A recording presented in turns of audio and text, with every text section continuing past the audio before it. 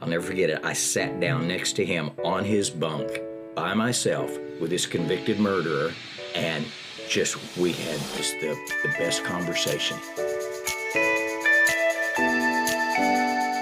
Hey guys, welcome back to Keeping It Cool with Vicki Coolidge. Today, I brought my mock trial teacher, Deck Denman, back on the podcast, and he talked about his experience in prison ministries. Have you ever wondered what it's like to minister to prisoners? Keep listening to find out. All right, hey, well, thank you for coming on the podcast again. Absolutely, my pleasure. Return to the scene of the crime. I love having you on. So, you have so many stories, as we heard on the last podcast you did, and you have many hilarious stories, but you also have some really serious, influential stories, and one in particular is your work in prison ministry. So Can you please tell us about that? Yeah, back in the late 90s, early 2000s, I spent several years working with a prison ministry. And it's, Paul talked about, visiting him in prison, So there's a lot of folks there that, everybody needs Jesus, okay? But they're really hurting. They're isolated. They're alone. Some of them they're pretty bad dudes. But, Paul was a bad dude, okay? So they're looking for something. They just don't know that it's faith-based. And that's what we want to do. We want to tell them about the love of Jesus. And a lot of them never heard about that before and didn't understand it. So we have the opportunity of going into these prisons. And what impacted me was the very first time. I went with a friend of mine who talked me into it. And I said, yeah, I'll go. I think he was surprised, actually, because so many people are going, oh, no, I'm not going there. But I said, yeah, I'd be glad to do that. I think that would be interesting. So you go through a little bit of training and so forth. And it's a weekend. You spend a Friday evening and all day Saturday and then a Sunday morning. So you really get to spend some time in the prison. And through this ministry, we actually had the ability to go into the pods with the prisoners, eat meals with the prisoners, which just surprised them, because here I am just right next to them in line, eating, talking with them and so forth. And that really gave you the ability to communicate better with these folks, because here's somebody that is, man, he's walking in my shoes right now. It's just him. You talk about walking by faith, absolutely. But that was the cool thing about it. Anyway, I was first time out of the box. We were trained and everything, but still, you don't know what you're walking into. Right. And this was in South Texas. And we got there, and, the Bible talks about the fields are white for the harvest, okay? All these prisoners were in the common area, hundreds and hundreds of them, and they all had on white jumpsuits. And that just jumped out at me.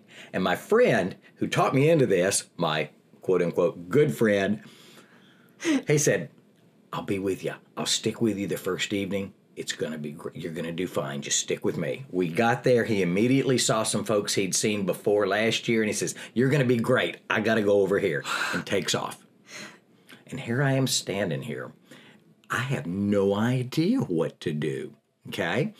So I'm kind of like, Lord, you're going to have to lead me. You're going to have to inspire me. Show me what I need to do. Mm-hmm. And I saw a unit, a building right here where they're housed, and I thought, I'm going to go in there. I was just led to go in there. And I walked in there, and of course, everything in there, chairs and tables and everything, they're all soldered down so that, they can't use them as weapons. It's a whole different world. So I went in there, and I wasn't in there 15 seconds. Biggest guy I had ever seen in my life. I mean, with that white jumpsuit on, he looked like the Yeti. He was huge. And he looked at me, and he looked like, I didn't know if he was, going to eat me as food or what he was going to do, but he was giving me the strangest look. I'm just And then I started looking back at him, make eye contact, okay? And he looked at me and he says, "Have you got a minute?" And I said, "Absolutely, I've got all weekend. I want to talk." I said, "Okay, we'll sit around." We sat out on those metal chair and metal table that was soldered down. And he looked me right in the eye, and I will never, ever forget this. He said, "I'm scared of dying." This is the biggest guy I'd ever seen. He shouldn't be afraid of anybody in that prison. And he probably is one of the leaders. But he looked at me, and he had a tear in his eye, and he said, "I'm scared of dying." I was taken aback. And I thought, Lord, how am I supposed to talk to this guy? And he just gave me the words. And I looked at him, and little old me talking to big old him, and I said, "You need to be." And he kind of backed up a little bit like, what is this little banty rooster saying to me? And I said, "Absolutely, you are right. You need to be, because you got to understand what's going to happen after that. And if you don't have your salvation straightened out, you should be very afraid." And he's like, "Tell me more." Really? And we were able to lead him to the Lord. And on that Sunday when we were leaving, we leave around noon on Sunday, you could spot him in a crowd. He's a foot taller than everybody else. I was leaving because we'd seen each other once or twice later on during the week, talked and so forth. And, they follow up afterwards and so forth. Another group does. But I was leaving. He yelled at me, "Dad, you pray for me." And I hollered back and said, "Now you pray for me." And he went, "I will, brother." Last I ever saw of him. Wow. But just unbelievable. You just go, "Lord, what do you want me?" And boom, you can't ask for somebody to have a heart ready when they walk up to you and say, "I'm scared of dying." I mean, wow. Another time, different prison, and this was a little bit more unique situation. I was walking through, and we were actually going from pod to pod and talking to folks. And there was a guy there.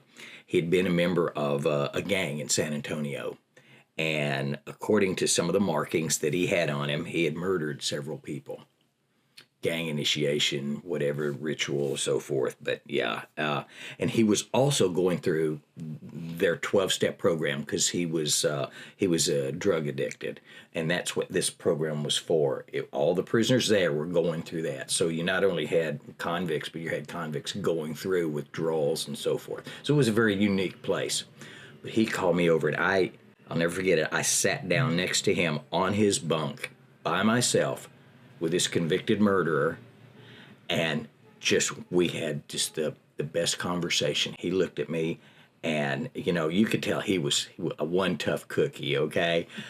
But he started saying, he says, "I've made terrible mistakes, and I'm paying for it." And he says, "But what I'm really concerned is I've got a 2-year-old daughter at home I've never seen, and I may never see." And he just started sobbing. And he was a broken man. When people realize the effects of their decisions and their mistakes and the repercussions, when they really, really understand the weight of what they've done, it can be very heavy. And he was a broken man. And I guess we talked hour and a half. We shared verses. I explained to him, and he got saved. Just amazing. God is so powerful. If people would just open up and listen, if they just open up their heart and understand. That's just a couple of the instances that I remember. Just fantastic. Just fantastic. We had one of the things they do, if you don't mind me continuing. Absolutely not. One of the things they do is obviously, what's the expression? You got to bait the hook. You can't talk to these people. Usually, these two guys, that was unusual. Usually what they do is they try and get crowds, okay? Because you can't do one-on-one in a big prison. There's just so many of them. But what you try to do is, so you gotta bait the hook. they might have a champion power lifter or, an Olympic whatever, and or a basketball player, a famous football player. You got to have a draw, okay? And one time they had one of the four horsemen. You probably don't know what that means, but he was a famous wrestler. And a lot of those guys are into that kind of stuff. And when they found out he was there, huge crowd. And I'm telling you what, he called what it was. He lit into them.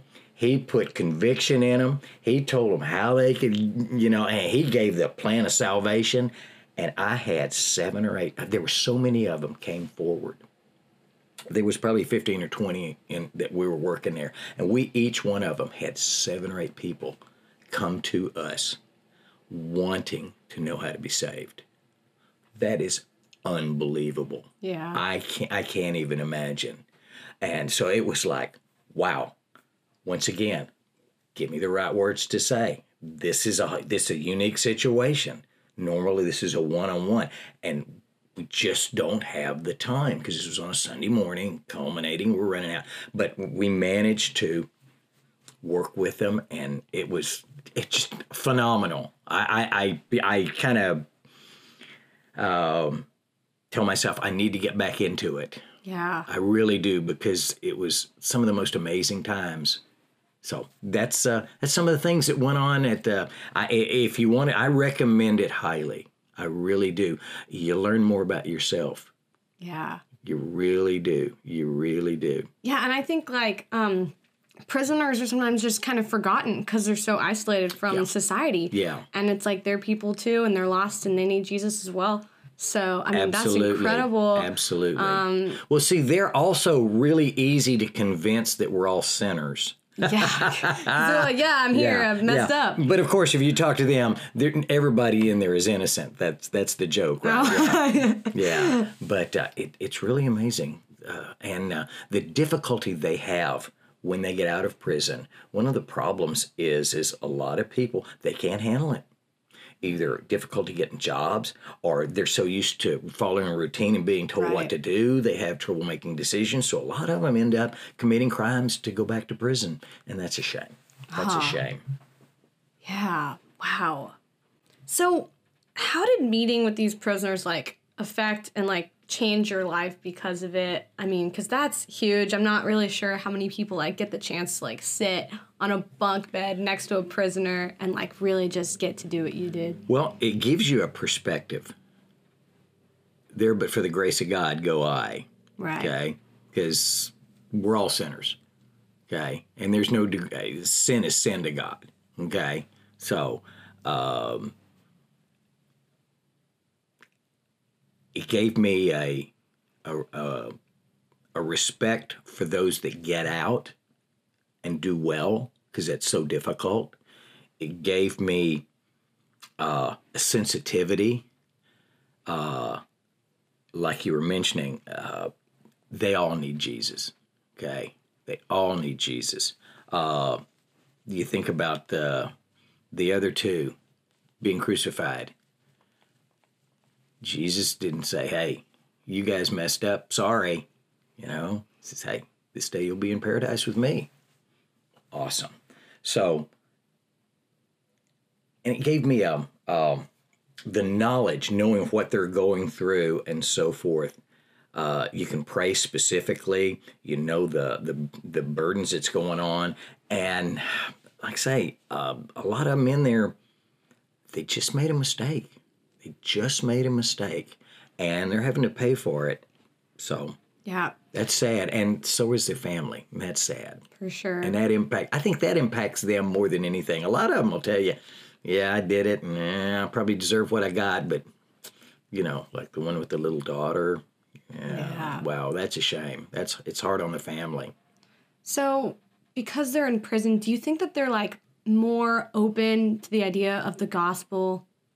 That's a great question. I would say yes, and the reason is they've got such a controlled life, and there's very little distractions, and they've got a lot of time to think. Right, yeah, and, that's what I was thinking. Like I say, it's easier to say, yeah, I know I'm a sinner because I've thought about 1,000 times what I did, how I got caught, how I wish it hadn't happened, and so forth. So, yeah. And also, they're hungry for some sort of normalcy from the real world. They've been cut off, and it's an island unto itself. So when folks come out and they know that we're sacrificing, they know that we're way out of our comfort zone. But if we came out there, and we came out there for them, not for us, even though, like I said, we get a lot out of it.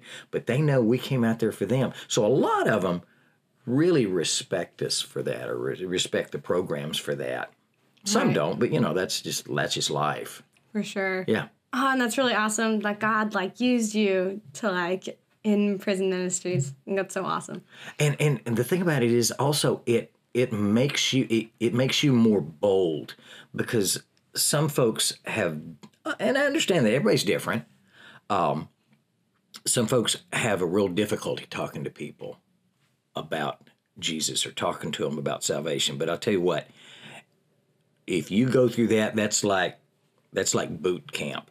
Okay, if you can do that, you can certainly talk to your banker, your lawyer, your baker, your dry cleaner. It's so much easier to be able to say, "Hey, do you have a church home? Oh, you don't? Hey, let me invite you." Oh, okay, yeah. Oh, I'm not really into that church stuff. Well, I don't blame you. Jesus, it's not about church, it's about faith. And then you start talking to them, that way. Kind of lead it as a lead in. But it's so much easier to talk to people once, if you've been done this for a couple of years, and you sit with these guys, and you're face to face with some of these rascals. Okay, yeah, because if you can do that with them, like I said, you can do it with your next door neighbor. Yeah. So true. Awesome. Thanks so much for coming on and sharing about your time in prison ministry. Yeah, absolutely. Yeah, it's funny. I made sure that they gave me a big badge that says I am a visitor. That's so funny, man. All right. Well, it's so good having you on. Thanks for coming.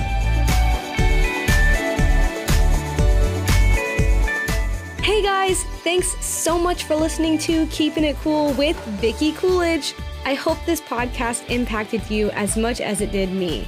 Thanks so much for listening. I'll see you guys next time.